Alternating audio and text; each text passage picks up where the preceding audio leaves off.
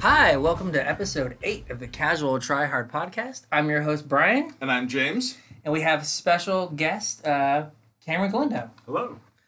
So, as usual, we're going to first hit you with where you can find us.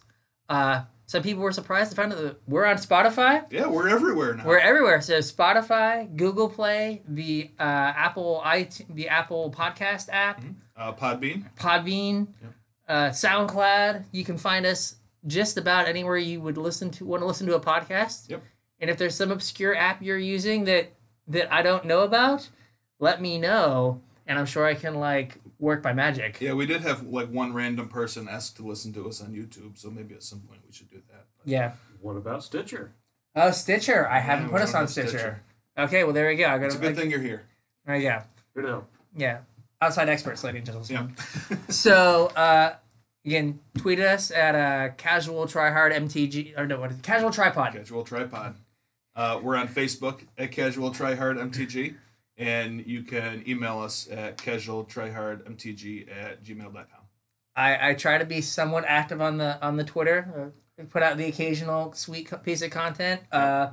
The breakdown for kind of last week's metagame on Arena got sent out. Nice pie chart. The archetypes colors on the pie chart, per Cameron's request, now more closely match the colors of the deck. So mono red is in fact a red wedge. That's good. So that was Consistency. that was our major piece of feedback last time. It's why is it blue? Because that's what Google Sheets gave me. Yep. We also did have a couple people ask us to help give data for our Arena metagame breakdown. So if that's something you're interested in, please go ahead and do that. So what I've done now is, if I'm going to just use one link Mhm. in each week, just basically make a copy of that sheet for me to work off of, clear out the old sheet, and then make it the new week. So if you start putting stuff in a sheet, it'll just get blank again and you can start working from it again. So just save the link and you can reuse it. Mhm. And I also sent out the same link again. Yep. So that should work going forward. So you don't have to have multiple links or find it each time. It should just be able to go in and use it each week. Great. So try to make it a little bit easier. For our metagame hot takes, nothing really happened since the Pro Tour. Yeah. In terms of actual people playing Magic. Yeah. Well, the Arena season ended. Right? I guess the Arena season did end. Yep. So We'll talk about that at the end, though. yeah, there were 8 very happy people. Yeah, and a whole bunch And about 89,000 very angry people that just felt like it wasn't fair they weren't top Well, 8. number 9. Number 9's probably pretty happy. What right? did he get from LSV? I don't know or what her? it was. What did they but get they're from getting LSV? something from LSV. I'd be stoked. Like a crisp high five? Maybe. It's going to be. But yeah.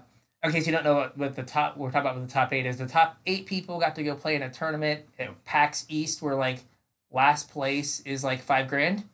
More than that, 7,500. 7,500 for last place? Yeah, I thought it was more bottom than half 5. of the tournament. Just for showing up, you get $7,500. So It's a hell of an incentive. yeah, the top 8 people on the Arena ladder Yep. got invited to this tournament, and then 9 gets a crisp high five for LSV Yep. or something, and number 10 just gets to be salty on Twitter, Yeah. which I do believe is what happened Yeah, I'm sure. for 10 through 20, which is people that were raging on Twitter for a few days. Yeah. See, this is why we need Anthony's segment so he can tell us, because he knows all the drama. Well, I mean, I heard Twitter was on fire. Yes, it was interesting. So we're moving our metagame hot takes for the week. Yep. This is the modern edition of Yep. metagame hot takes. So what was We- the big news this week? Yeah, they released a spoiler announcement, whatever you want to call it, for a new set. It's called Modern Horizons, and it's going to be something different than we're used to. Modern Horizons is specifically geared towards Modern. There are going to be brand new cards that will be Modern legal in this set. Those cards will not be legal in Standard.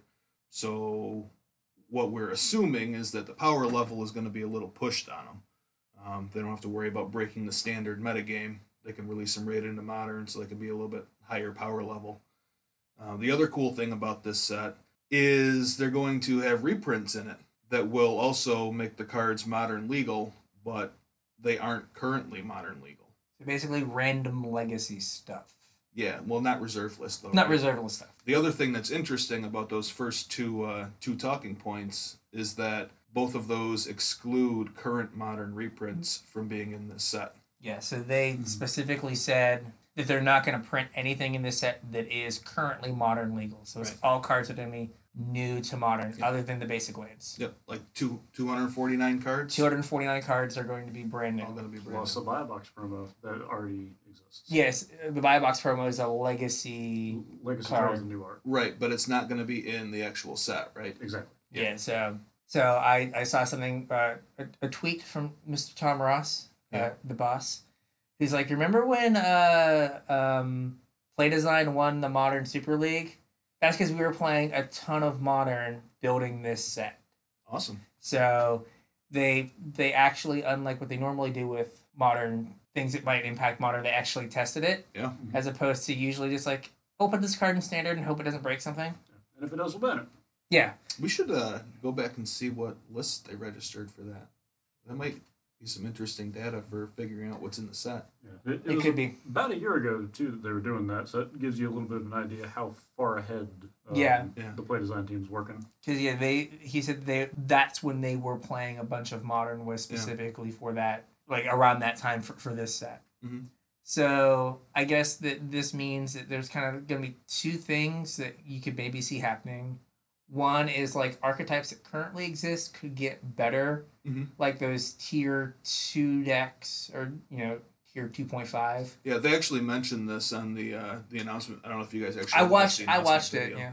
Yeah. They mentioned in there that when they were building the card file, they did actually look at some of like the tier 2 lists and come up with cards that might make them a little bit more competitive. I mean, you think about what has happened to Death and Taxes and Legacy. Mm-hmm. Like they printed some stuff in Conspiracy, the various Conspiracy products, Yep. especially Conspiracy 2, that was like specifically like we're gonna print Palace Jailer, Mm-hmm. Sanctum Prelate, Mm-hmm. and Recruiter of the Guard. Mhm. Like these were just like these go into Death and Yeah, Taxes. they also got a Containment Priest too, right? That was from Commander.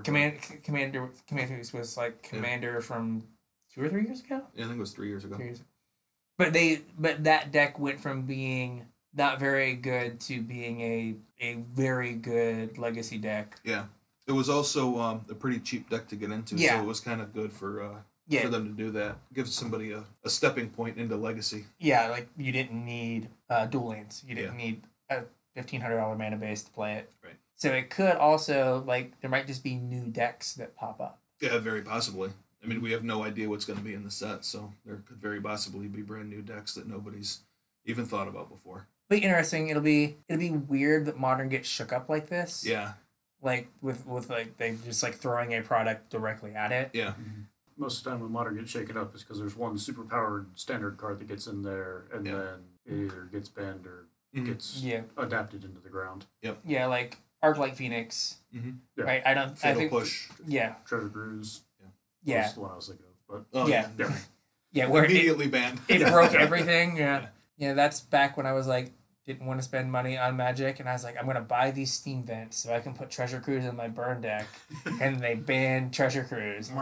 Damn it! This product comes out June 14th. Yep. Unlike the Modern Masters and these other kind of supplemental products, they're actually doing a pre-release. They are. They did say that it's not going to be sealed though. It's going to be draft. Yeah, so the weekend before you can draft. So that's a change. Mhm. That's something interesting. Didn't they do a pre-release for Conspiracy? They may Like, have. way back, like Conspiracy 1. I don't Oh, know. they did do one for Battle Bond. Mm-hmm. And this is kind of like a set in the same role. Yeah, Yeah. They don't mean for like the master sets, but Yeah. like the oddball sets. They will Yeah. sometimes do it. Yeah. They also said that this is not going to be a limited print run. It's going to be print to demand. Mhm. So if they run out of product, they will absolutely print more. Which is good for prices. Yeah, really Yeah. good for prices. As is policy now, I think due to the Ultimate Masters debacle, there is no MSRP. Yep. The only kind of price guidance that we have is they're going to say it's $7 a pack on Magic Online. Sure. Mm-hmm. So I don't know if that puts like the real packs at closer to $10. Like I was trying to find. The frustrating part about trying to use that as like the guidance for what it's going to cost in paper is $7 is what every master set is cost online. Okay. Ultimate Masters and all the modern master sets. Okay, have see, all I been didn't know that. Like $6.99. I was trying to find that. Yeah. So. Yeah, I don't think that at $10 a pack it would have to be a limited print run though. I don't think they can do a print to demand set at $10 a pack. I would agree. Yeah. But I'm So you think it needs to possibly it would be lower? naive, I do think it but would be lower. I'm Yeah. hoping it's going to be like $6 a pack. Yeah. Like not, Okay. not quite standard, but like Yeah, like I was thinking more just I figured with Ultimate Masters they tried to make it what $15 a pack or 13 And- $13.99. and everyone revolted and like it sold at 10. Yeah, but this is different though because this is like everybody is going to need these cards. It's not like when normal Masters set where some people already have the cards and they're just looking to put more into the pool. Mhm. If you're a Modern player, at least some of these cards you are going to have. So if they do a limited print run with a high dollar per pack, you're going to exclude people from the format. I think that they absolutely just need to get these cards out there, and I don't think Okay. $10 a pack is going to do it. And that probably also informs why they're doing a print to demand. Yeah. Because if they like broke one card wide open, Right. and there were call it 10,000 of them that exist, Right. that's a huge problem for the Yeah. Yeah, economy. then you have $120 exactly Or more. rare. in Yeah. the set you just printed. Yeah, and then people are angry because now they can't play. Yeah. And they're not going to get another reprint for at least 2 years. Right. Yeah, because So there's not like another product you can put it in. So it's a little bit of CYA on Wizards' part, I think. Yeah. But it's Yeah. definitely working out. in our So favor. they are doing the slow walk on this. They showed us 2 cards, and they're like, "We'll start doing previews at the end of May." Yeah, that's a long time. That is a now. long time from now. Like, I understand that they got to keep us hyped for War of the Spark or whatever, Yeah. but like, wow. Like, Yeah. okay, here are 2 cards. I was like, oh, we're gonna start seeing. No, we're got 2 Yeah. months to wait.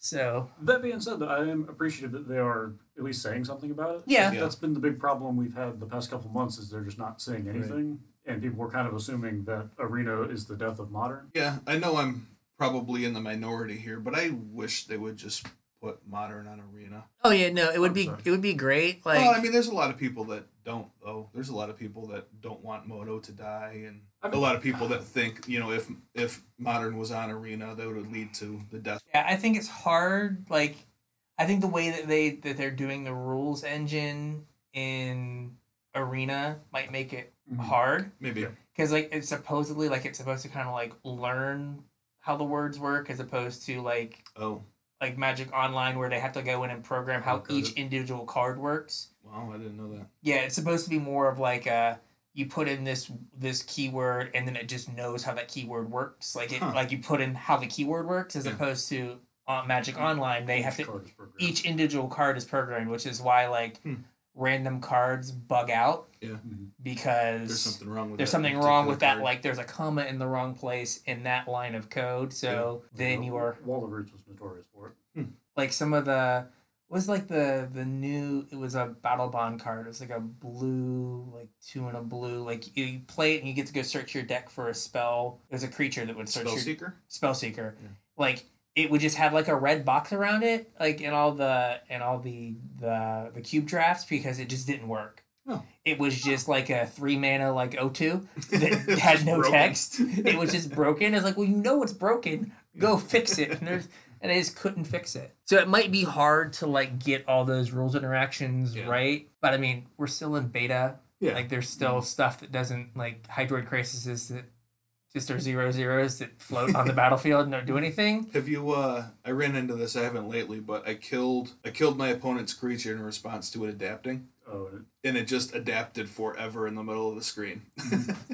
I've seen videos of that, and I've also after you cast a Hydroid Crisis, I think it still does it. Like subsequent triggers just have the Hydroid Crisis like snake Oh, yeah? animation around it, alright. and it's just like it's in beta, it's fine, it's fine. And if that's the stuff that's broken, That's like awesome. Oh, yeah, I'm not complaining at Yeah. all. Yeah, Every that's- arena's fantastic. yeah, that's way better than better Yeah. than like trying to kill my creature in response to it adapting, and it just adapts and lives. Right. Like it's way better. At least it died. Yeah. Right? Like Magic Online, we're filing for compensation because Yeah. the program Mhm. broke. Yeah. There's no way to do that because the program doesn't break that bad. So And getting back to what you're saying about Magic Online dying, like the thing is, it's going to die. Yeah. Like we're seeing right now, where like nobody's playing Standard on Moto because everybody's playing Standard on Arena. Yeah. So Arclight Phoenix is a playable Modern Legacy card, so that means it's like $30 or $40. I thought it was 50. That's 50 It's tickets. $50 on Moto. Yeah. So like, I mean, that's not sustainable.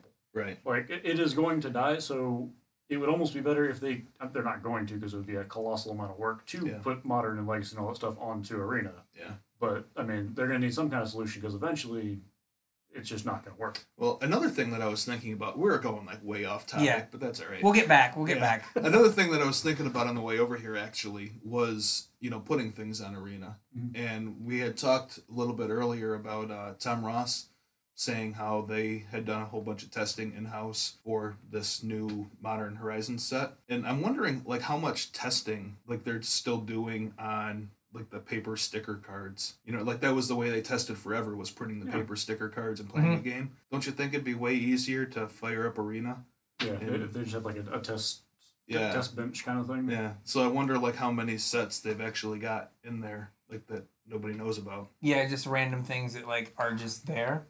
Well, knowing Wizards, they will accidentally update Arena at some point and just upload all of the test files. Woo! Similar to when they banned Splinter Twin, Yeah. and it was just Like- banned on Moto Like a day early. Yeah, 2-3 days early. It was just like, oh, wow. And Yeah, a lot what's of gonna happen on people Monday? that had Splitter Twins on Puka Trade, rest in peace, and whatever other sites just got sent a bunch of $15 Splitter Trade Twins, and then 2 days later they were like $2.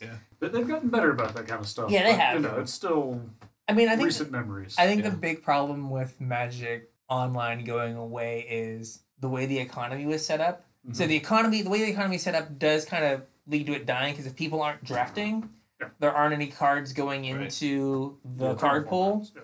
or into anywhere, right? So now standard's super expensive, right? Right, because the way you get cards is most people is through drafting, right? Or opening packs. Yeah. That you had to spend honest to God real money on. But there's no demand for the cards. Exactly. So, So yeah, so outside of like Arclight Phoenix, and I think it's just Arclight Phoenix. Like, that's Okay. the only expensive standard card right now, because nobody wants them. like if you close down Magic Online, Mhm. there are all these people that have tons of money in Well, think about like the big bot vendors. Yeah. Like Cape Fear up there. MTO traders. MTGO traders, yeah. Is the Cape Fear is what keeps the store Cape Fear the Cape Fear games. That's like where they make most of their money. Mhm. Apparently, like I just saw the other day, GoatBots Mhm. is no longer sponsoring streamers. Okay. So that's So telling. yeah, so like Frank Lepore was like, I can't borrow cards anymore Yeah. because I'm no longer sponsored by GoatBots. Yeah. Because it just wasn't worth it for them. So Lord only knows how much they're like Yeah. making. That they're like, yeah, this isn't worth it for us anymore. Okay, off our little Magic Online, Magic Arena side thing, they did. Going back to Modern Horizons, Yeah. we're gonna pull this back together Back here. on the show notes. Back on the show notes, back on the outline is so they did preview 2 cards Mhm. as opposed to trying to remember them from memory. I did go bring them up, and so the first was when they announced it, I was like ooh ooh ooh, and then they finished the name and I was sad. Is Cabal Therapist, Yep. which is a play on Cabal Therapy. Yep. So this is a black for a 1/1 creature with menace. Mhm. And then at the beginning of your pre-combat main phase, really narrow, you may sacrifice a creature. When you do, choose a non-land card name, then target player reveals their hand and discards all cards with that name. Escobal therapy. It's Cabal Therapy. That you can bolt. You can bolt that you can. The first time you can cast it is on turn 2. You cast it on turn 1 the first time you No, can. You can it's therapy May. thing is. What do you mean? It's a May. You can cast it on turn 1 and not do it turn 2. No, but what I was saying is the earliest you can Cabal Therapy someone Oh, yeah, is it's- turn 2. Well, right, but they're not actually going to put Cabal therapy in Modern. No. They should. I agree with you. I would play that deck, mean- but So I think that in the earliest you can Cabal Therapist and like not sack Cabal Therapist to do it is turn 3. Yes. probably. Unless you like slam a Memnite and then like you did it, you broke it. Well, no, I mean this isn't like I think the card being a 1/1 for 1 with menace is deceiving because a 1/1 for 1 with menace, like those are typically cards that you want to play on turn 1. I don't think this is a card you want to play on turn 1. I think this is a card you want to play like on turn 3 or 4, like after the game's kind of got rolling a little bit and you have a little bit of a board state as your like double spell turn. Like the mid-rangey decks in Modern need the double spell turn in order to kind of swing the game in their favor, and I think this is part of that plan. But so if you play Cabal Therapist on turn 3, right, and then you get to have them discard a spell on turn 4, right? Like, what are you hitting? Well, you probably already know what you're playing around, though, because this deck is still going to play Thoughtseize and No, Inquisition. but my point is like how like there aren't a ton of modern decks that are going to have a bunch of cards in their hand on turn 4. Yeah, but you don't need to hit a bunch of cards though. This isn't going to be like it is in Legacy, where you're going to name Ponder and hope you get hit 2 of them in their opener. Mm-hmm. This is going to take the last card that you're trying to play around out of their hand. I mean, it's going to be decent against decks like Storm, Yeah. where they're trying to build up a critical mass of stuff, and you have a general idea of what's going on. Because they just gifts for like this stuff, and the gifts things have different names, whatever. But you have an idea of what's in their hand and what matters in the game. Yeah. But in like the decks, it's gonna be terrible against Affinity. Well, yeah, any of those decks that like vomit their hand on the first turn, yeah, it's not going to be great against Burn. It's not going to be great against Affinity. It's not going to be great against like the hyper aggro decks. And I'm not even sure it's amazing against like the super controlling decks either, because like, all right, so you're playing against Jeskai and you therapy him on turn 4, like, what you gonna take? Yeah, I guess you name Cryptic, but then you killed a creature in hopes of naming Cryptic. Yeah. Right, so I guess you try to hit like Jace or Teferi or something. Yeah, like no. This is going to be in a deck that has expendable creatures though. You're not going to sacrifice a Tarmogoyf to this. You're going to sacrifice a Young Pyromancer Elemental token. You're going to sacrifice a Lingering Souls token. I like the thought of putting it with Bitter Blossom. Yeah. Honestly. Yeah, and just absolutely. Every main phase, it's just I've seen your hand last turn. We're gonna take something. Yep. And just I'm paying 1 life to basically Thoughtseize you every single turn for free. 1 life. I think initially there was a lot of like, oh man, this is great. And I think the fact that it says like the beginning of your pre-combat main phase, if like you could play it turn 1 and sacrifice it turn 1, if it was like at the beginning of combat, Yeah. which is what I initially thought it was. I was like, oh great, like you can just like you have like a 1-shot Cabal therapy. It doesn't have the flashback, but you have the 1-shot Cabal. Like that is really good.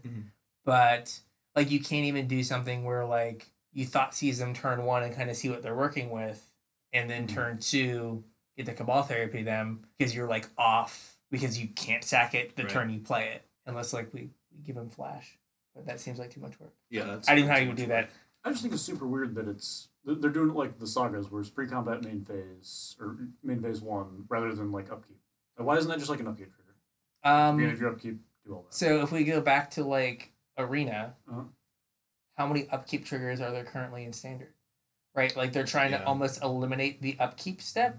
Right, it's still there, and like you can put a stop and do stuff in it, but like everything happens in main phases. Like they're getting rid of upkeep as like a big part of the game. Because like, right, I think if you're like a new player, right, you want to like untap, draw your card, and then you miss your upkeep trigger, and oh now something bad happened, as opposed to like untap, draw. Okay, now I have to worry about stuff happening. Well, it also like gives you a nice window to remember, which I think might be exactly what you're talking about, because like we ran into this like last week. What was it last week? You and Bowman were talking about the new like hidden information, change your land, or whatever. Yeah, the new take back rules. Yeah, like isn't this what we're talking about? Kind of roll into the same thing, because if you accidentally draw your card, it can change what you're gonna name. Yeah. So then you can't go back. Yeah, sure. Yeah, or if you draw your card, now you know information you didn't know, and you can't go put that trigger back on the stack. Exactly. Yeah. Right. So not even what you're gonna name. Like you just now you have more information, and putting that trigger on the stack is bad. So it might be kind of a rules with that new take back rule and like eliminating kind of like the use of upkeep in. Well, also not letting you just play them and then. Play them and sack them. Yeah. All right, fair enough. There's our sweet takes on Cabal Therapist, and now we have Sarah the Benevolent. So it's also some pretty sweet art on Cabal Therapist too. It is very good. Sarah the Benevolent. Now apparently Sarah is a long beloved Magic character that I never realized that she was like Sarah Angel's mom, and like she lived in Sarah Sanctum. Yeah, you never knew. I thought Sarah Angel was Sarah. I thought that like Sarah was the Sarah Angel, and like That's No, where, there's apparently this whole world of lore. Like my Yeah. lore is just beat you. Like that's all I want to do. Yeah.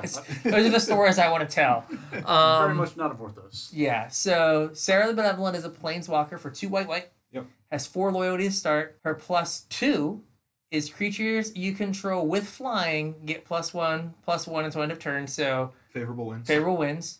-3, create a 4/4 white angel token with flying and vigilance. So make a Sarah Angel. Like a Sarah Angel. And then -6, so you can ultimate her the turn after she comes into play. Right.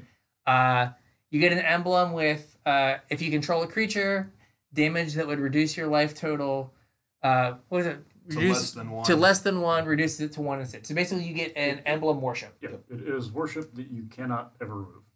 So my hot take is this is wildly unplayable I also said this was wildly unplayable. unless you're playing with 4 people in a 100-card deck. Right. Like this is not going to be played anywhere but there. Shade. I think it's fine. It's nothing amazing, but the fact that your worship is going into the command zone technically, but like it is an emblem. It is not interactable. Yeah. You cannot interact with it. I think that carries real weight. Like if you stuck this in the decks that would play worship in general, like the same mana cost, short of like an extra white, 2 white versus 3 and a white. Those decks are already geared to not let their creatures die. So if you then remove the out of like disenchanting the worship, it sets up a lot of situations where they just can't actually lose the game. Fair. Like, I mean, what if you stuck that card in your old black-white token stack? All your tokens still die to Anger of the Gods and your supers. Well, it makes Bitter Blossom better, though, right? But just make Bitter Blossom better. And Like- the plus is relevant too, because all your stuff flies. Yeah, no, I think that the only That's true. I hadn't thought about that. it does have maybe have a home in tokens. The thing there is like the 4 mana planeswalker slot is Yeah. a little full. Like Sorin Solemn Visitor is not Solemn Visitor. Yeah, Solemn Visitor. Solemn Visitor. This is The just a concept. better Sorin, though, isn't it? I mean, you guys don't get lifelink, Yeah. but Yeah, so and then you also play Gideon in that spot sometimes, where Gideon just Ally makes Zendikar. yeah, you make Gideon Ally Zendikar, same mana cost, Mhm. 0 to get 2/2s, which Yeah. isn't as good as a 4/4, but like you don't have to go down to loyalty, and then you can just like give all your guys +1/+1 forever, regardless of their ability to fly.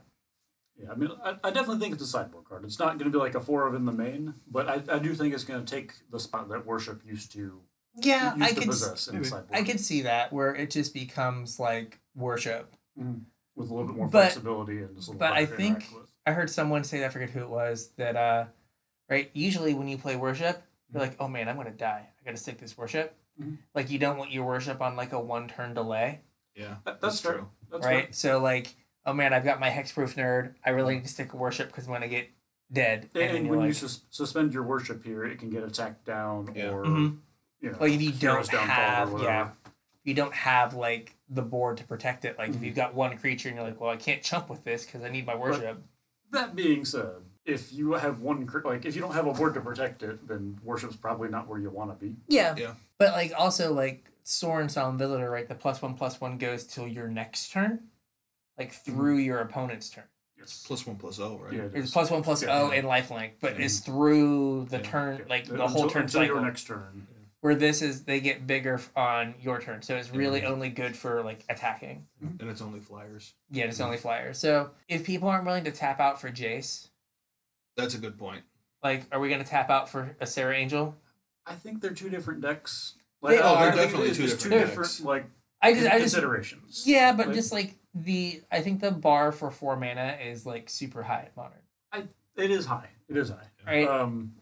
But if we're talking, make the Jace comparison, like the decks that are going to be tapping out for Jace are also decks that have spun their wheels and done nothing until they played the Jace. Mhm. Like they've bolted a creature here, they've played a Search for Escanta, they've maybe like remanded something, but like they're not doing stuff. Like a deck that is going to play this Sarah is going to be playing creatures and developing the board and pressuring the opponent. Like they're going to be on the front foot more Yeah. often than not. Yeah, I mean, I guess like the dream is like Thoughtseize into Bitter Blossom and Lingering Souls. Or Cabal Therapist into Bitter Blossom, into Lingering Souls, into Sarah. Ah, there we go. Okay, we broke it. But that's kind of odd that both of these seem to fit in the same deck, huh? Yeah, they're like, man, Black White Tokens is really bad. We should probably. Somebody at Wizards really likes that deck because that was the only modern event deck too, right? Yeah, was black white tokens. Yeah, it was. Yeah. Yeah, someone really wants that deck to be good. And we got the protection guy reprint. The one that was like $20 for a while. Oh, Auriok Champion. That one, yeah, that got reprinted recently. Yeah, that card. The card is sweet and kind of bad. So what we're saying is buy Spectral Processions right now. There we go. Buy Special Processions and Lingering Souls. There we go. Bitter Blossoms probably. That's probably the real spec. Yeah, like Spectral Procession and Lingering Souls, like they're only going to see so much movement, but Bitter Blossom. And Bitter Blossom just got reprinted. It did. So, It's still kind of expensive. Though. It I think is. It's still like $40. I was thinking it was like 20.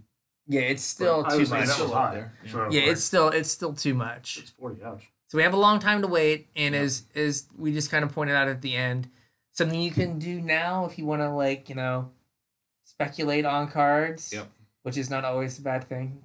Contrary to what people say, is if there's some cards that, if there are some decks that you like Mhm. that are tier 2 and you don't quite have all the pieces for them, Yep, might be maybe good time to pick them up. maybe get the pieces now just in case it is a deck that goes from tier 2 to tier 1. Yeah. If there's a deck that you're well, it doesn't work without this card. I don't know if I want to play the deck, but I can get a couple of these just in case it gets way better. Yeah. That is something to consider. So Leyline of Sanctity, Leyline of the Void are already kind of expensive, but definitely in that camp.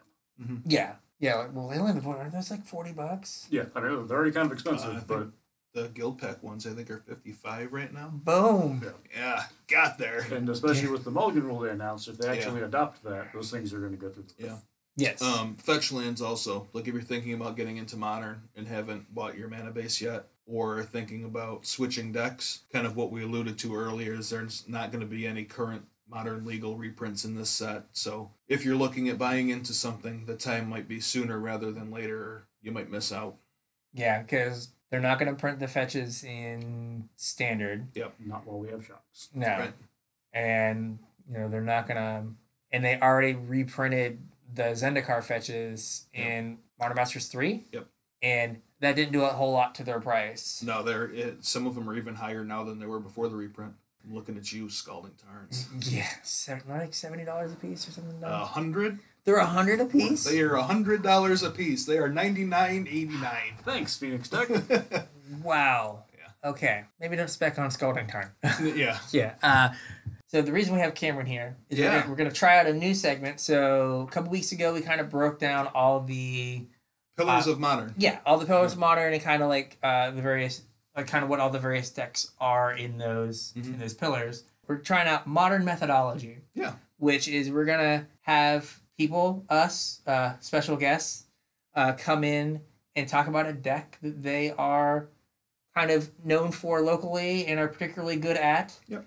And kind of let you know kind of how to play it and kind of what it's about. Mhm. More so than I don't know as much about Infect as Cameron does. I also don't know as much about Infect as Cameron does. So we got Cameron to do this. Yep. If you like this segment and you want us to keep doing it, let us know. Absolutely. If you have an idea of a deck that you would want us to do, or if you feel you reached the bar of expert and would like to come in and talk about a deck, we can negotiate on this.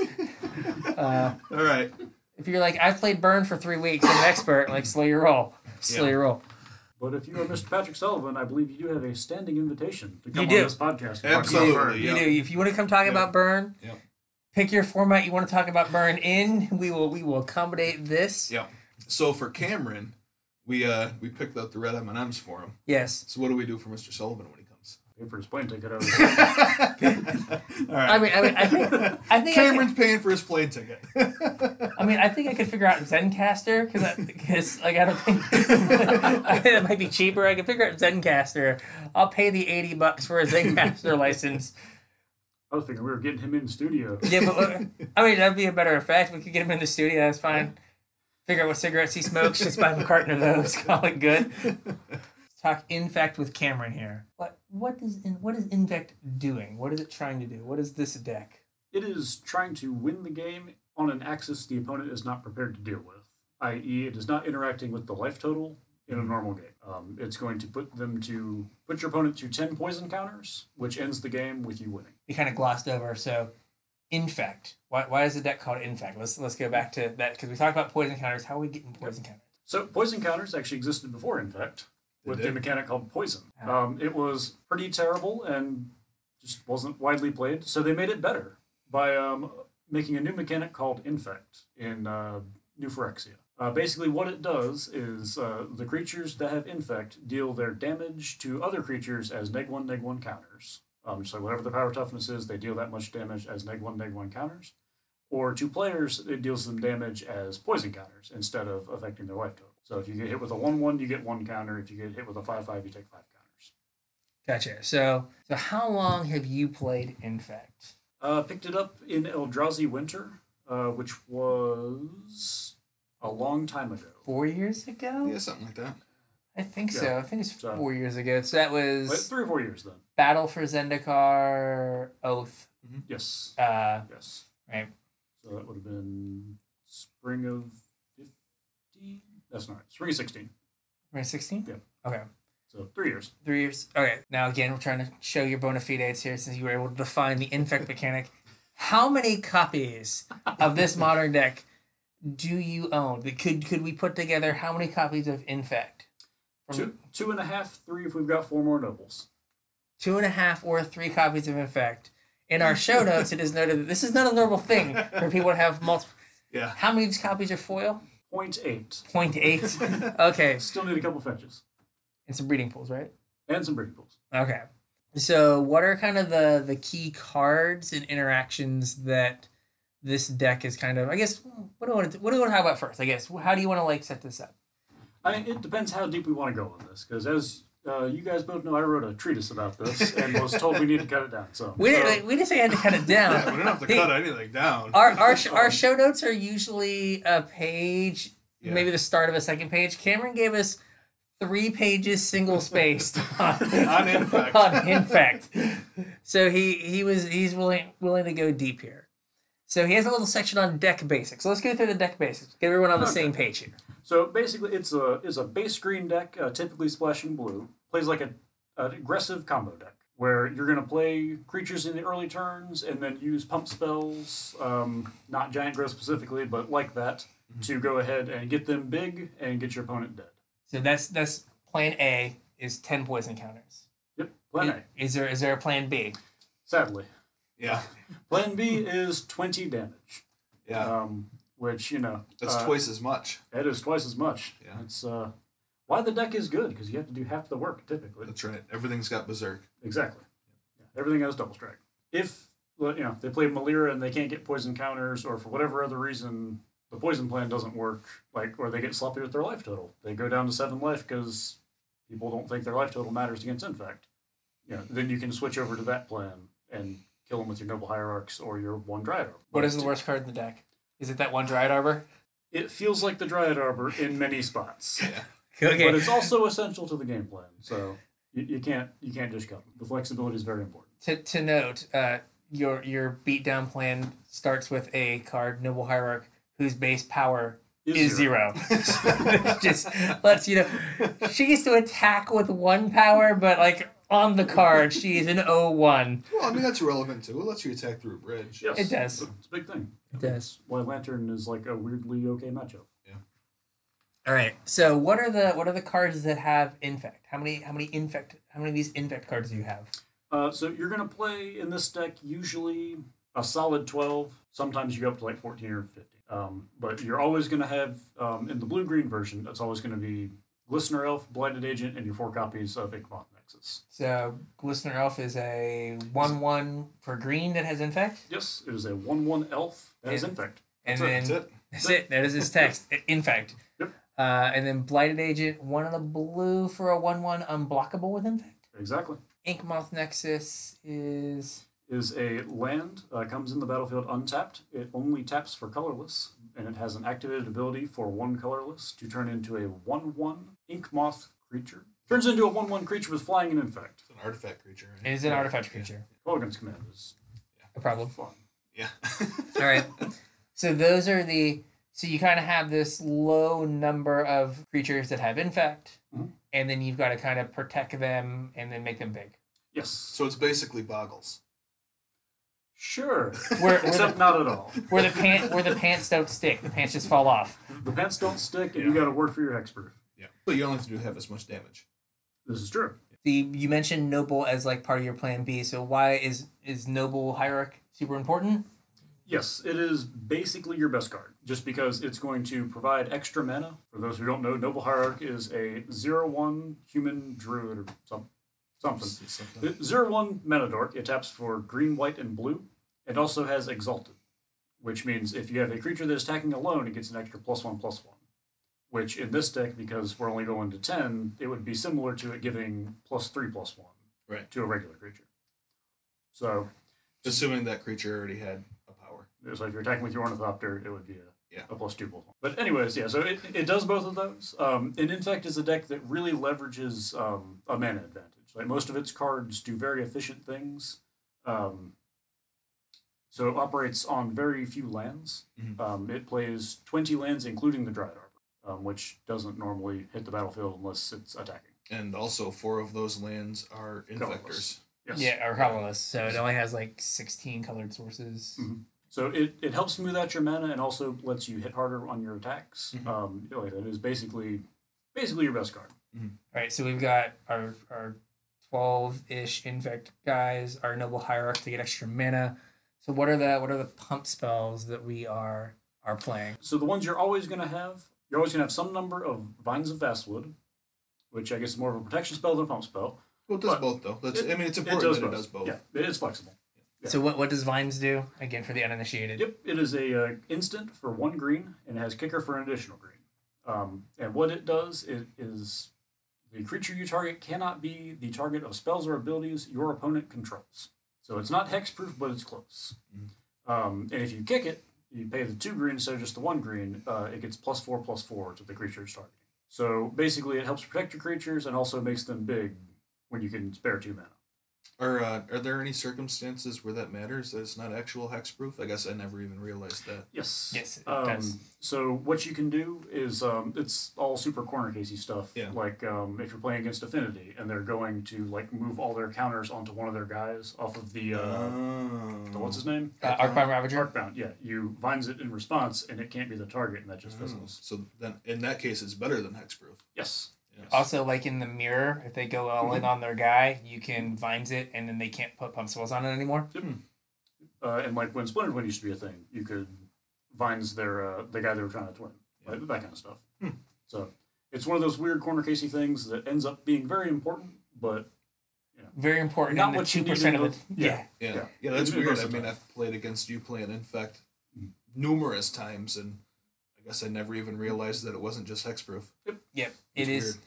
It was, I guess, before they had hexproof as a keyword. I think now, if they Yeah. made the card, it would It would just be just be hexproof. hexproof. yes. But it's like an old templating thing. Like we have Shroud, and we then don't want Shroud. we don't want Shroud. That's confusing. So we're gonna Yeah. do this. All right. Okay. And so then, what are the other pump spells here? So Might of Old Krosa is the best pump spell. Weirdly, it's the one you cast as a sorcery almost always. But it is 1 green for an instant.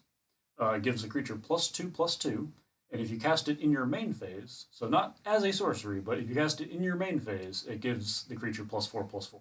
So it has addendum. It's addendum. Yeah, basically. Yeah, that's weird. Yeah. Green card with addendum. Yeah.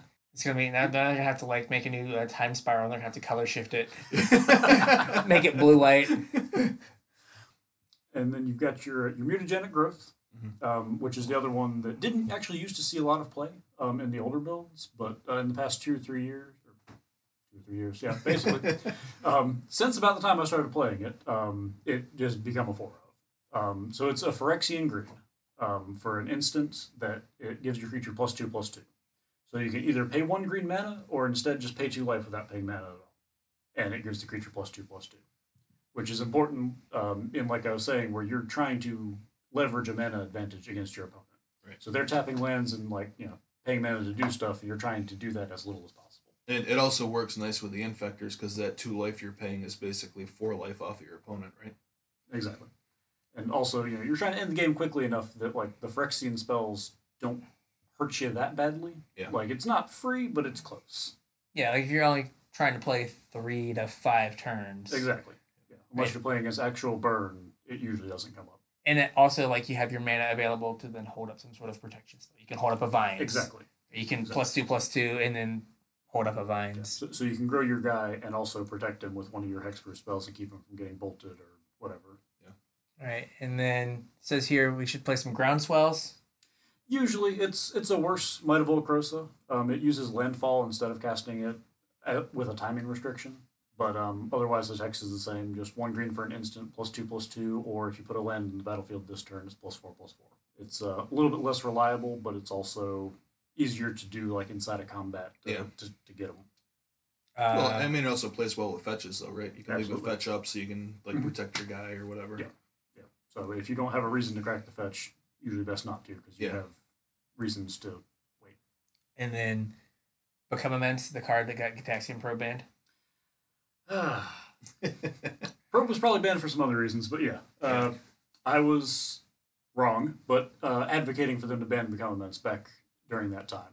I was thinking that was the problem with the Death Shadow deck back before it became Grixis Death Shadow. I was thinking Become Immense was just too good. You just do that in Battle Rage it and You win. yeah. Okay. Anyways, yeah. So Become Immense is a 6-drop. It's 5 and a green. Gives your creature +6/+6. It also has Delve, which means you can just remove 5 of those cards out of your graveyard to not pay mana for them. So it's basically in the late game 1 green +6/+6 Instant, right? instant. I have never got the casting cost and the whatever on Become Immense right ever. It feels like it should be a 7-drop. It feels Yeah. like you need to delve 6 cards to get. It feels like it should. Yeah, like I always and I've like been like, oh, I'm now dead. So, I did bad math. similarly, in Legacy Infect, Invigorate gains them 3 life, not 4. Everybody thinks it's 4 because Yeah, I thought you're it was pumping. 4. Yes. Yeah, but no. Yeah. One of those weird things that just seems like it should be. Is Does it not like work. the Gristlebrand thing? Yeah, Or is yeah, it 7/7? You pay 7 life, draw 7 cards, but it costs 8. yeah. But it's an 8-drop because Yeah. reasons. Well, they've said that that was a mistake. Yeah. If they had to do it again, they'd probably make them cost 7 Okay. because like that was a complaint, just like the lack of symmetry. Yeah, yeah. Gristlebrand's not good enough. We've got to make them cheaper. Or I don't know, make one 8/8 and you pay 8 life to get 7 cards, or which I guess breaks the symmetry there because now Yeah, you're paying 8 life for 7 cards. Anyway, yeah, whatever. whatever. Yeah. So Become Immense will blow you out. If you're activating Gristlebrand, you're basically just winning the game, so it might as well just be draw your deck. Yeah, Just close to. If you're pay doing 8, it draw right. your deck. If you're doing it right, this is what you should be doing. So those are kind of the kind of the key pieces, like your infect people cards, your noble, and then your kind of your key pump spells. Yep. And then there are some other cards that kind of come in and out based on what the metagame is and like how you want to play the deck. Yeah. So what are some of those cards that kind of come in and out depending on what things are going on? Hang on, before Okay. you go into these specific cards, just about every deck has a space like this, yes. and we call them flex slots, Mhm. where like you can look at 4 different infect lists, and the bulk of the lists are going to be the same, except for these couple flex slots. And this goes the same like for every deck. Back when I played Jund a ton, there were like 3 flex slots. So you'd have a stock Jund list that everybody on the planet would play, and then there'd be like 3 or 4 cards different between all the lists. Mhm. So that's what we're talking about now is flex slots. Yeah. So like in Jund, you could have Yeah. played like your Olivia, or you play Right. your Huntmaster. Huntmaster, or your Kalita. So Yeah. So in Infect, basically, as the metagame kind of shifts around, obviously different things are good. So you're going to tweak the numbers on these, but typically you're going to have a couple spells that make your creatures hard to block. Something like a Slip Through Space, which just says the creature's unblockable and you get to draw a card, or Distortion Strike, which gives +1/+0 and unblockable and has rebound, so it comes back for free the next turn. Or something more simple and straightforward like Rancor, which is just +2/+0 and gives it trample. And Rancor comes back when it It does. sure does. Yep. So you don't lose the Rancor off of it if the creature dies. They still play Apostle's Blessing? Wasn't Infect on Apostle's Blessing for a while? Yeah. Tom Ross, the patron saint of Infect, has been kind of down on it, so a lot of lists have been trimming it. Okay. But I'm still pretty high on it. Like it's 1 mana and a Phyrexian white for a spell that gives your creature protection from any color or artifacts. So it works both to protect your creatures from removal spells and also can kind of force them through as blockers.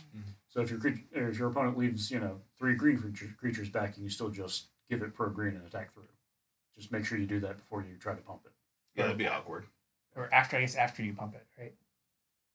Well, you don't want to give it pro green and I then said try to that pump exactly backwards. Yeah. it. Yeah, so you want to pump your guy, Yeah. then give it pro green. Yeah.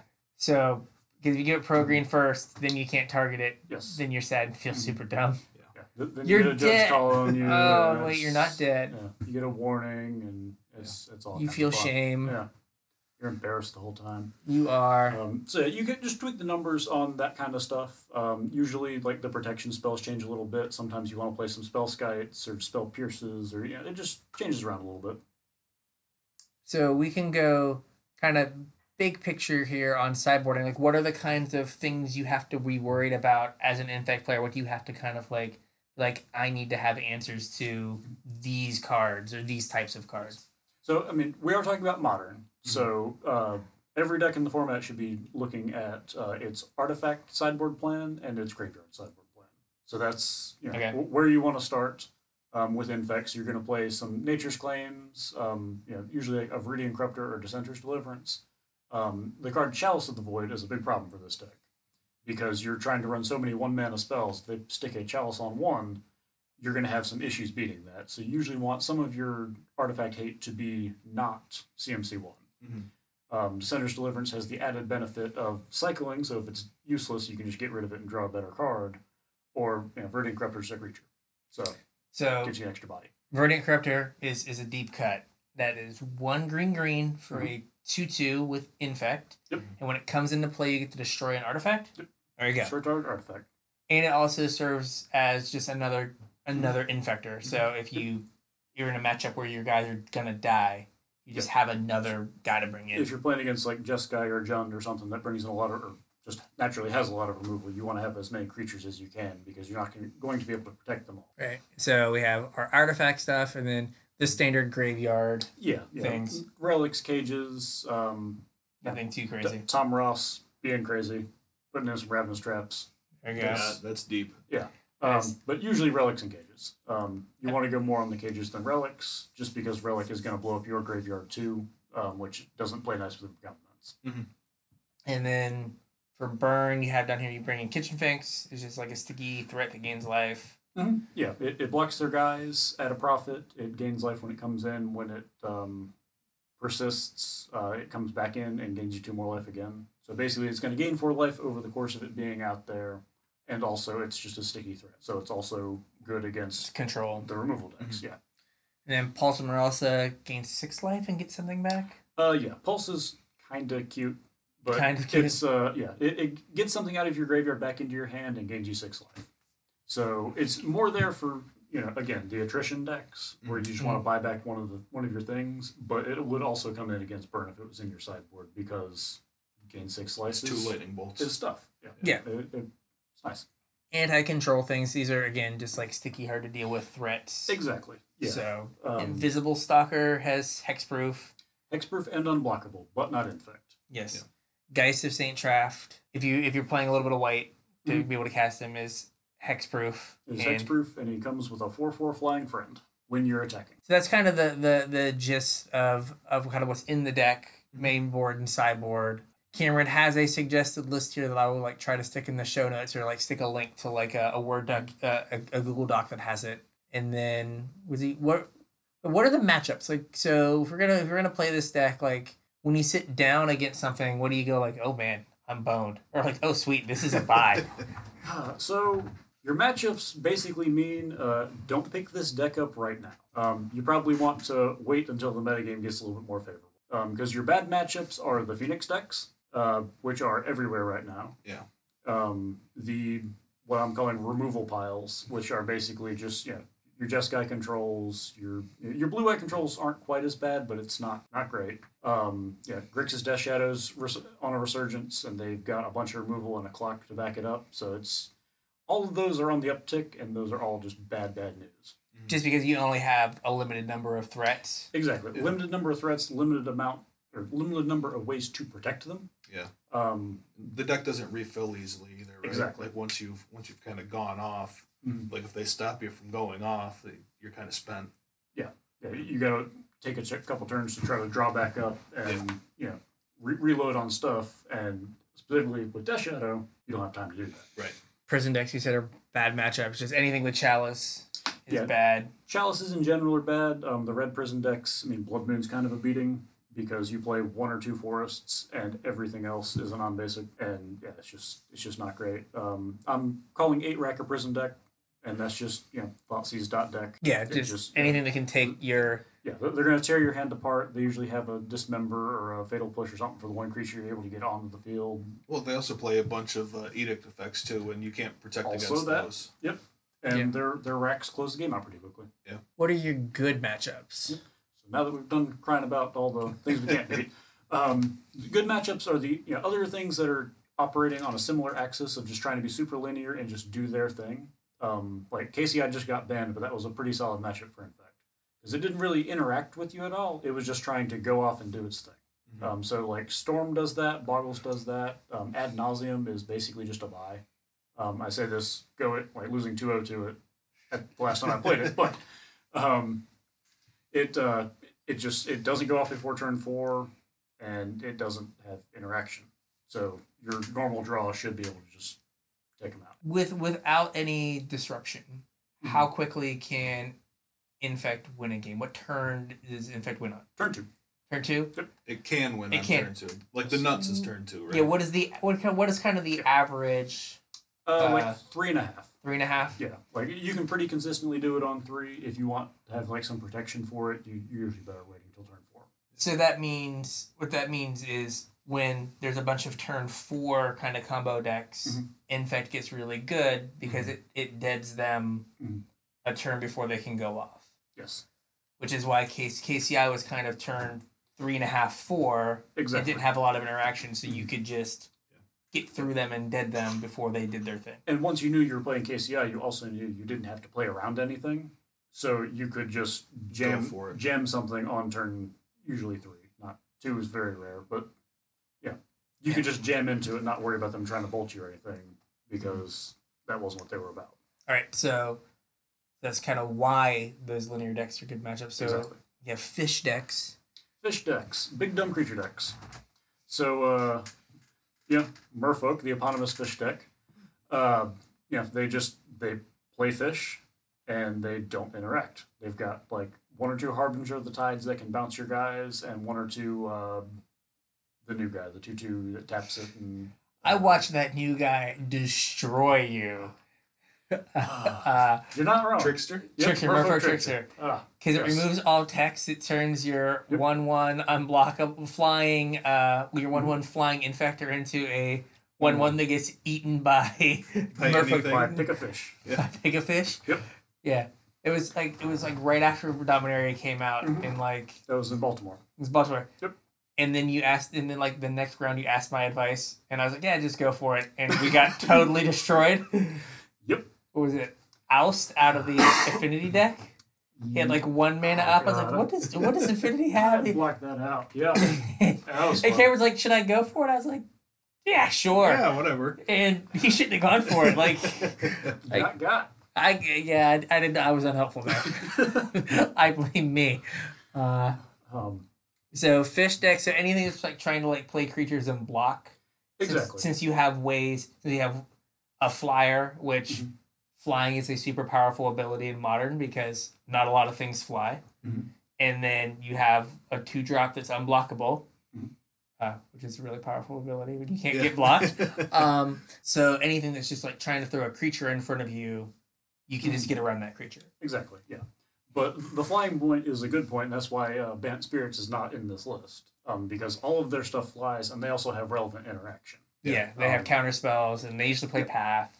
Yeah, they've got Pass, they've got Spell Quellers, like they've got real things to like kind of slow you up, and only you're normally playing 8 guys that basically just can't be blocked, and that cuts you down to 4. Yeah. So it slows your clock down just because you have to find that guy or find one of the unblockable spells. and it has to resolve and all Yeah, that jazz. exactly. Right, So- and then you want to play against big mana decks. Yes, yeah. Tron, Scape Shift, Amulet Titan, all that kind of stuff. Yeah, Tron got a little bit better when they printed Walking Ballista, but it's still, they still got to do their thing to make Ballista really a threat. Yeah. Like, we can deal with a 1/1 Ballista. It's when they've got an active Tron and they're just dumping counters on it every turn that. Yeah, Can't deal. if the game's gotten to like turn 5 or 6, the game's gotten away from you in Exactly. most matchups anyway. Yeah. We're on the We're on basic level. Yes. yes, on basic You level. don't want the game to last super long. Yeah. Um, I mean, you can get there, but It's a still, lot harder. it's a lot harder. Yeah, the deepest I'll go on this is basically if your opponent isn't pressuring you, there's no reason to risk everything and just like go all in on something.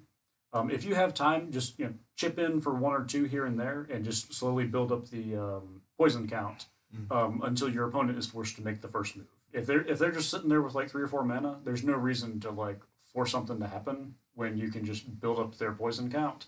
And then on a turn later, they tap down first and put the first thing on the stack, which gives you the advantage in the stack exchange. So I saw one here that is kind of like an oldie but a goodie, like general rule of thumb, right? Which is if you're playing against Infect, you want to try to kill the Infect creature on your turn or after combat, and Exactly. never in combat. Right. Yes, yeah, that's something that trips up new players a lot. They get from the time they first start playing until they start playing Modern, so usually a year-ish. They just get drilled in their head. Kill the creatures in combat before they can do their thing, protect your life total, all that kind of stuff. That is the worst possible thing to do against Infect. Right. Because most of the protection spells that Infect plays is also going to be able to pump up the creature and make them bigger, hit harder, and end the game faster. So what you want to do is wait until the end step or your turn, so if they have one of those to use, you're not also taking the additional poison count. So like if you want to lightning bolt their creature, right, that gives them a chance to cast Vines of the Vastwood, which will make their creature a 5/5 and give it hexproof in air quotes. Yeah. Right? And now you've taken 4 extra poison and got your spell effectively countered. Yeah. Well, I mean, you're basically forcing their hand. Like Cameron just said that a lot of times you'll wait until somebody makes the first move where you're just coming in for 1 poison. I just want to get 1 poison on you this turn. Well, then you go and kill their guy and you forced them to kick a Vines or something, and now you're half dead. Exactly. All right, and if you don't have and you could have just waited till the end step and been tried to bolt their creature, they still have to use one of their pump spells or one of their protection spells. Now you can untap and do it again. Yes. Play your next removal spell, and now they have to have another answer in the mana, and you're still only taking 1. Yeah. But if you do it in combat, it often goes poorly. So don't do it in combat, and probably also don't do it before combat. Yeah. Right. Also not great. Yeah. So sometimes people want to do stuff in upkeep that still kind of plays into, my creature's now bigger and a better attacker. So it's kind of after combat and on your turn where the plus whatever doesn't kill you. Yeah.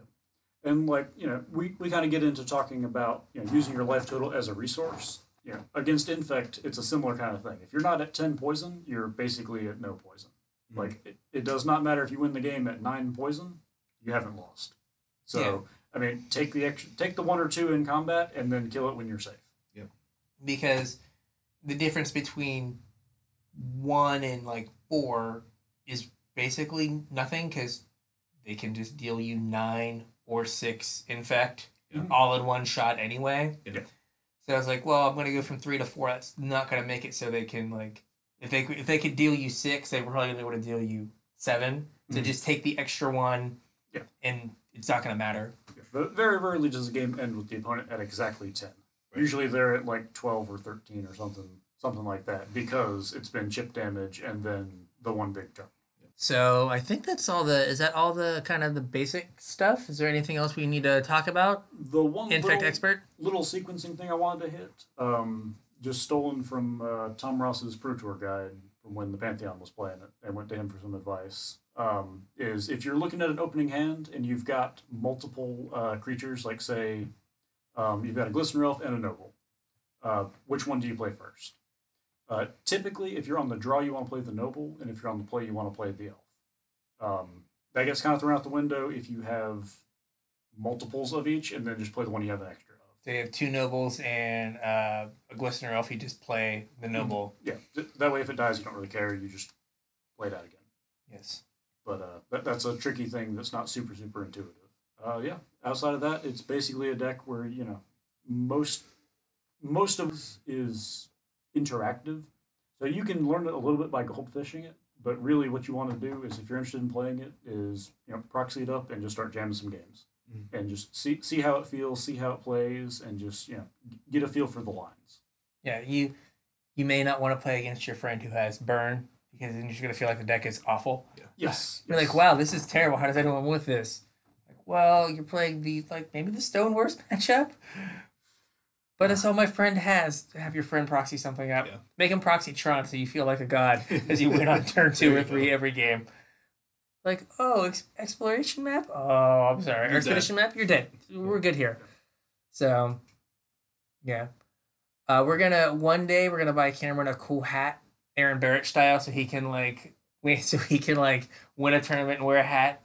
See, I'm not that good at Magic is the problem. So I and then you can let me borrow it and I'll win a Mythic Championship? I would need a hat and the black leather jacket. Oh, okay. I think. Oh. Yeah. From both expert infectors? Exactly. Yeah. We can Tom Ross's jacket and Aaron's hat. Yeah. Does it have to be literally Tom Ross jacket? Do I have to try to beat up Tom Ross? I don't know if I could. I think that's how it works. Shit. I don't know. This is like a Highlander situation, but you just need articles of clothing to get their power. There can only be one. Cameron shows up at an SCG event in a leather jacket and a scuzzy felt hat. Just oh man, he's serious. See, the bad thing though is if we took Tom's jacket, he'd probably just get fired because he'd stop being good at Magic, and Wizards wouldn't want him anymore. So maybe we don't do that. He doesn't work for Wizards anymore. He's done. Oh, right? you're right. He's back on the grind. Right, because he sent out a tweet and it was hey, should I try to win Pro Tours or just go back to smashing you fools on the SCG? And I don't know what the verdict was.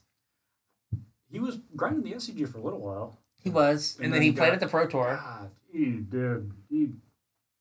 Was it bad? There was a VOD of him in round 1 in his draft. We're getting way off topic, but whatever. Oh gosh. Round 1 in the draft, his opponent captive audienced him. Oh yeah, I saw this. And that's usually pretty bad news. Yeah. But he's holding final payment. Which God. Which lets you pay 5 life or sack an enchantment that's under your control to kill a thing.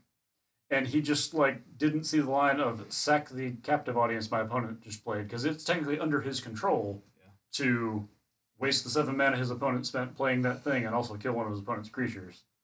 Instead, he just died to it. Ended up dying to it. Yeah. Oh no. Yeah, it was. Oh no. I hadn't seen this. I just knew that he opened Ethereal Absolution and was like, well, we're doing this. Everything else be damned. Yeah. Reasonable. Card's good. But plenty of VODs of him being amazing out there, and that was just that was not his day. Not his day at all. I think that's all for Infect. Yeah. So I guess now we're gonna talk about that arena grind. The arena grind. Again, none of us are playing. Are playing for $7,500 for just showing up. Yeah. So you did hit Mythic though, so congrats. I did hit Mythic. Is this week? I guess so. So this week's data is super screwy as I'm clicking through, because on Thursday is when it was the end of preseason 2 when they reset everything. So I have 15 matches at Mythic, and then it fell. Then I fell all the way back down to Platinum on the reset. Yeah. Let's see if I can find the right file here, because it'd just be easier to look at the graph. So what we did find, at least for best of 1 last time, is in Platinum, where I was. Sorry, we're good at this. Doing it live. Where's there no data here? There you go. So for the platinum meta game. So on my way up, I guess it was like mono red, mono white, and Esper are like a smooth 50% of the meta game in platinum last week. You only had 50 games because again, like it was partially on. It was only half a week. It was only like half a week. Yeah, I had 50 games. What I have noticed is the other kind of big chunk of the metagame is just hot random garbage. Yeah, I noticed that for this week also. I played a bunch on Friday and Saturday, and a very large portion of my games were just against random piles. So like I've played against Jeskai Control a few times. I've played against Sultai Reclamation repeatedly. Yeah, where like their turn 4 is either like Wilderness Reclamation or Ritual of Soot, which is a card that is still in the format that people don't play. Yeah. Just like mono red stuff dies. So yeah, there's like this big chunk that is just kind of like off meta randomness, and it's 26%. So like That's a big chunk. 3/4 of the meta game is split between mono red, mono white, Esper, and then off meta things. And now I think we have 15 or 16 decks that are the meta decks that are like Gruul Aggro, Black White Angels because it won like an RPTQ with Zach Elsick, and like it's a bunch of stuff. And it basically Take some deep cuts to get Yeah. metagame representation, and we're still Yeah. looking And we're at still quarter looking- of the field. is just stuff. random like stuff no one's playing like in paper. Right. And like I try to each week as I start to see like new decks come in, I'll like cycle out decks that aren't that aren't popping up. But yeah, so the other like 25% is split between 1, 2, 3, 4, 5, 6, 7 decks. Now granted, this was only 50 games that we were able to get in at Platinum, but still I think it's reasonable enough to say that, it was still the big 3 were mono white, mono red, and Esper. And then gold, we had some more games. And again, mono red was off meta decks, kind of the random things. Still 20-something percent. Is still 20-something% of the meta. And then mono red, mono white, Esper, and there's a little bit more mono blue, but those were still like Sultais. And Sultai's Sultai. a big jump. Oh, Sultai is actually a deck here. Sultai is not played like in Platinum that I've seen, like Platinum and at all. So I think that there's like this weird thing where once you hit Mythic, the metagame got really like I only played 15 games or whatever, but it was like just random collection of things. It was stuff I had not seen because I think it's people. It's the legend principle. Yeah, in Hearthstone, you grind up the ladder, get to legend, and then you play meme decks. You that play you whatever. enjoy playing after Yeah. you're done grinding. Yeah, that you just like 'Cause want to you play. can't fall out of Mythic and Legend. So. Yes. Yes, that might go a little bit away now that in this season there's the incentive to stay in the top 1,000. Yeah. Because the top 1,000 get to play in like a giant An MCQ. MCQ. There might be more people that are kind of fighting to stay there. That being said, though, is it something where you need to like maintain your rank, or do you just need to like make a push in the last like 3 or 4 days to like? I think you have to finish in the top 1,000. You have to finish in the top 1,000, so you can if you like hit number 1 and then don't play for like a week, you might be 800. Yeah. Right, like it decays pretty rapidly. 800 might be generous. You might be like You might be out of the top 1,000. out of the top 1,000. But was it Andrew Jessup tweeted out that he hadn't played Arena for all of season 2, and he decided he would start playing on Sunday, and like Wednesday into Thursday he played for 25 straight hours and hit 10th. Wow. And so like you can just like say I'm gonna do something else and then work your way. That's all the way crazy. I wonder how their ranking system works, if that's even possible. So they did say, I forget the name of it. There's a formula that like the more games you play, it discounts your earlier games. So it kind of looks at a snapshot of what you're doing now. It's Trends rather than it's not ELO per se, but it's something. I forget the name of it because I looked it up. But there is an actual like mathematical formula that you throw in your game results, and it like spits something out. And they're like it. So yeah, you can just run up and get there. And like I think the better you do on the grind, the higher it sticks you in Mythic. Okay. Yeah, I think it like places you in Mythic from how you did like in Diamond getting there. Yeah. But then once you're in there, I think it only really looks at your Mythic matches. Yeah, because I started out I think 96, and Oh, then I got like up to 984. Oh, sorry. 96%. 96 percentile. Not number 96. No, 96 Okay, percentile. okay. Yeah. 96 percentile. And so then I had to grind from there up to like, they only give you a number for the top 1200, Okay. which kind of feels weird Well, that they're looking at taking the top Yeah. 1,000 when they numbered a top 1200. Like, just Well, they want take you to know it with when the you're number. close, though. yeah. I guess. What was your percentage before you got to the top 1200? Or is that like the 1%? It goes like 90, it goes like from 96, then it jumps up, and then you just go 96 to 99, and then you start getting numbers. I thought it was going the other Oh, way. gotcha. Okay. Yeah, no. So I started out at the like top, towards the top Okay. of the of the mythic ranking. But yeah, so like I got like 96 to 98. Then like I started at like 98 one day, and then ended up getting numbered, and then I stopped and I went back to 99. Then on the last night I got to like 984, and I was like, yeah, I'm good here. Mhm. And when you go back on, it doesn't show you. So when they like give you your like your packs, Mhm. when you get your 5 packs and 1,000 gold, Doesn't show you where it ended. yeah, it just says like I was mythic tier 1, but it didn't. It doesn't tell you like what you were. I think maybe I was in the 90 in like the percentile again, but I assume I was. Yeah. Since there were people that were playing for 25 straight hours, running themselves up well past me. Yeah. That's insane. Yeah. Which is another thing, like, you know, the Twitter salt notwithstanding, but like that was not a super healthy Yeah. way to like determine those people. Like maybe I think the MCQ system is going to be a little bit better going forward. Like be in the top 1,000 people, and then we're going to do a tournament where you don't have to just sit there and grind and grind and grind and grind until the timer hits 0, and then just crush. Yeah, apparently there were people that were complaining that like their opponents like slow rolled them in like Yeah, their I last saw those game tweets. Yeah.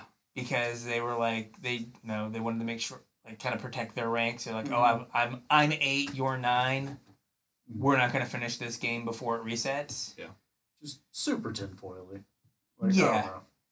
Well, I mean, I don't know about super tinfoily, but like that's I'd do that for $7,500. Sure. Like, how do they know that person was in the top 8? It actually puts your Yeah. number. So when Oh, you it does. Okay. so Yeah. when you are playing in Mythic, it has the Mythic symbol, and then it puts your percentage, Okay. or I it put- withdraw my or it complaint. puts your actual number on the screen as you're playing. Gotcha. So instead of like So- just being like, So like an Eternal in Hearthstone. I guess I haven't. I think I've You had Masters in Eternal. yeah, I did, but I didn't bother to then like try to run myself up to like a real number. I was like, oh, I can do this, so I'm good now. But when you played a game, it had like the number. Yeah. Yeah. Yeah. I got smushed by Ben Stark. I remember that. I don't know going forward, like, if people are going to, like, kind of play goofy decks. Like, it might just be that Mythic ends up just being kind of that reflection of here are the best decks to kind of grind with because you're going to have to kind of always grind. I think it'll be like nonsense until the last week, and then it'll be like a real meta game when people are taking it seriously. Yeah. Let's try and get there early and find out. Yeah, well, Right? I'm halfway through Plat 3 right now. I hit gold 1 before I came over here, so I was bronze 1 last night because I didn't play like it all last month, and I'm in gold 2 now. So Oh, man. yeah, Oh, yeah. wow, mono red. yeah. Mono Shooting up. It's what it's. Someone tweeted like my exact deck list, or almost the same thing. Was like, I have a 71% win rate. It's like I had one of those for like a week. It was great. Now I'm like 53%. Like I just keep playing against like Moment of Craving. Yeah. I'm just like, oh my god, why are there so many Moment of Cravings? I believe I have a 52% win rate. Yeah, I think Which, mine's like 52 or 53. It takes a while when you're at 52% to Yeah, go up to the next one. like that was one of the reasons I wanted to get to Mythic is because Yeah. once you hit, you fall back down to Platinum, and then you skip the whole gold grind. Yeah. Like I said last time, 55% means you're kind of like there's a 10% difference. So it means basically every 10 matches you play, you go up one game. You're like one game to the positive. Yeah. So like to grind through gold again, it's like 240 games. Yeah.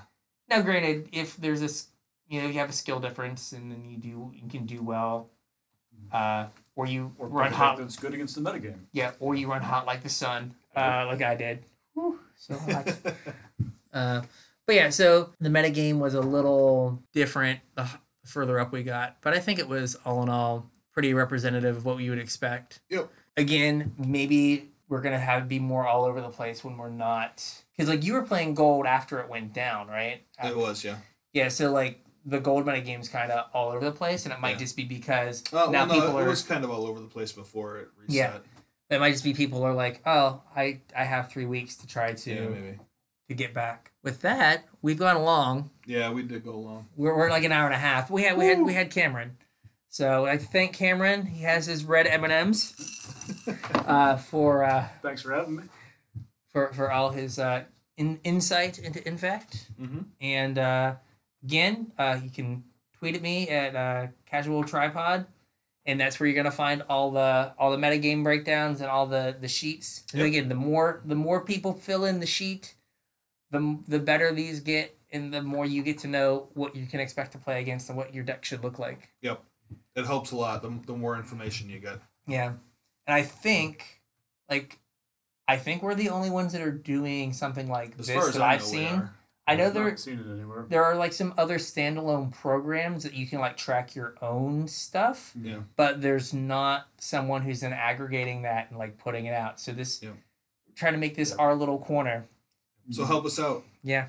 Help yourself out. The problem is everybody that is quote unquote good is just like already at Mythic, so they don't care about like the grind up.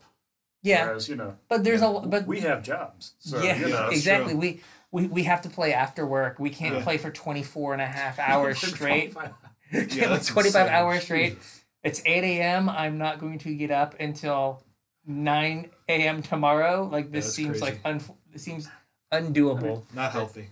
Jessup is also very, very good. That was the only reason that was Yeah. remotely feasible. But still, that is just insane. Yeah, to Yeah, that's hit a lot of magic. that is a lot of magic, and because I mean, I'd say with Mono Red you can get 10 to 12 games in an hour on average. Thereabouts, yeah. Like so About about 5 minutes a game. about 3. So I do about around 30 games in 3 hours. So that's like if he was playing Mono Red, let's say, like that's like 250 games, Whew. 300 games. Like that's a lot. Like Yeah. I think after a while, I just start like clicking mindlessly sometimes. Yeah. Just like start throwing away win percentage. So anyway, well, thank you, Cameron. Thanks So again. again, Appreciate it. Casual Tripod on Twitter. Casual Tryhard MTG on Facebook. And Casual Tryhard MTG at Gmail. If you want to email us. And with that, we'll see you later. Yep. Catch you next time.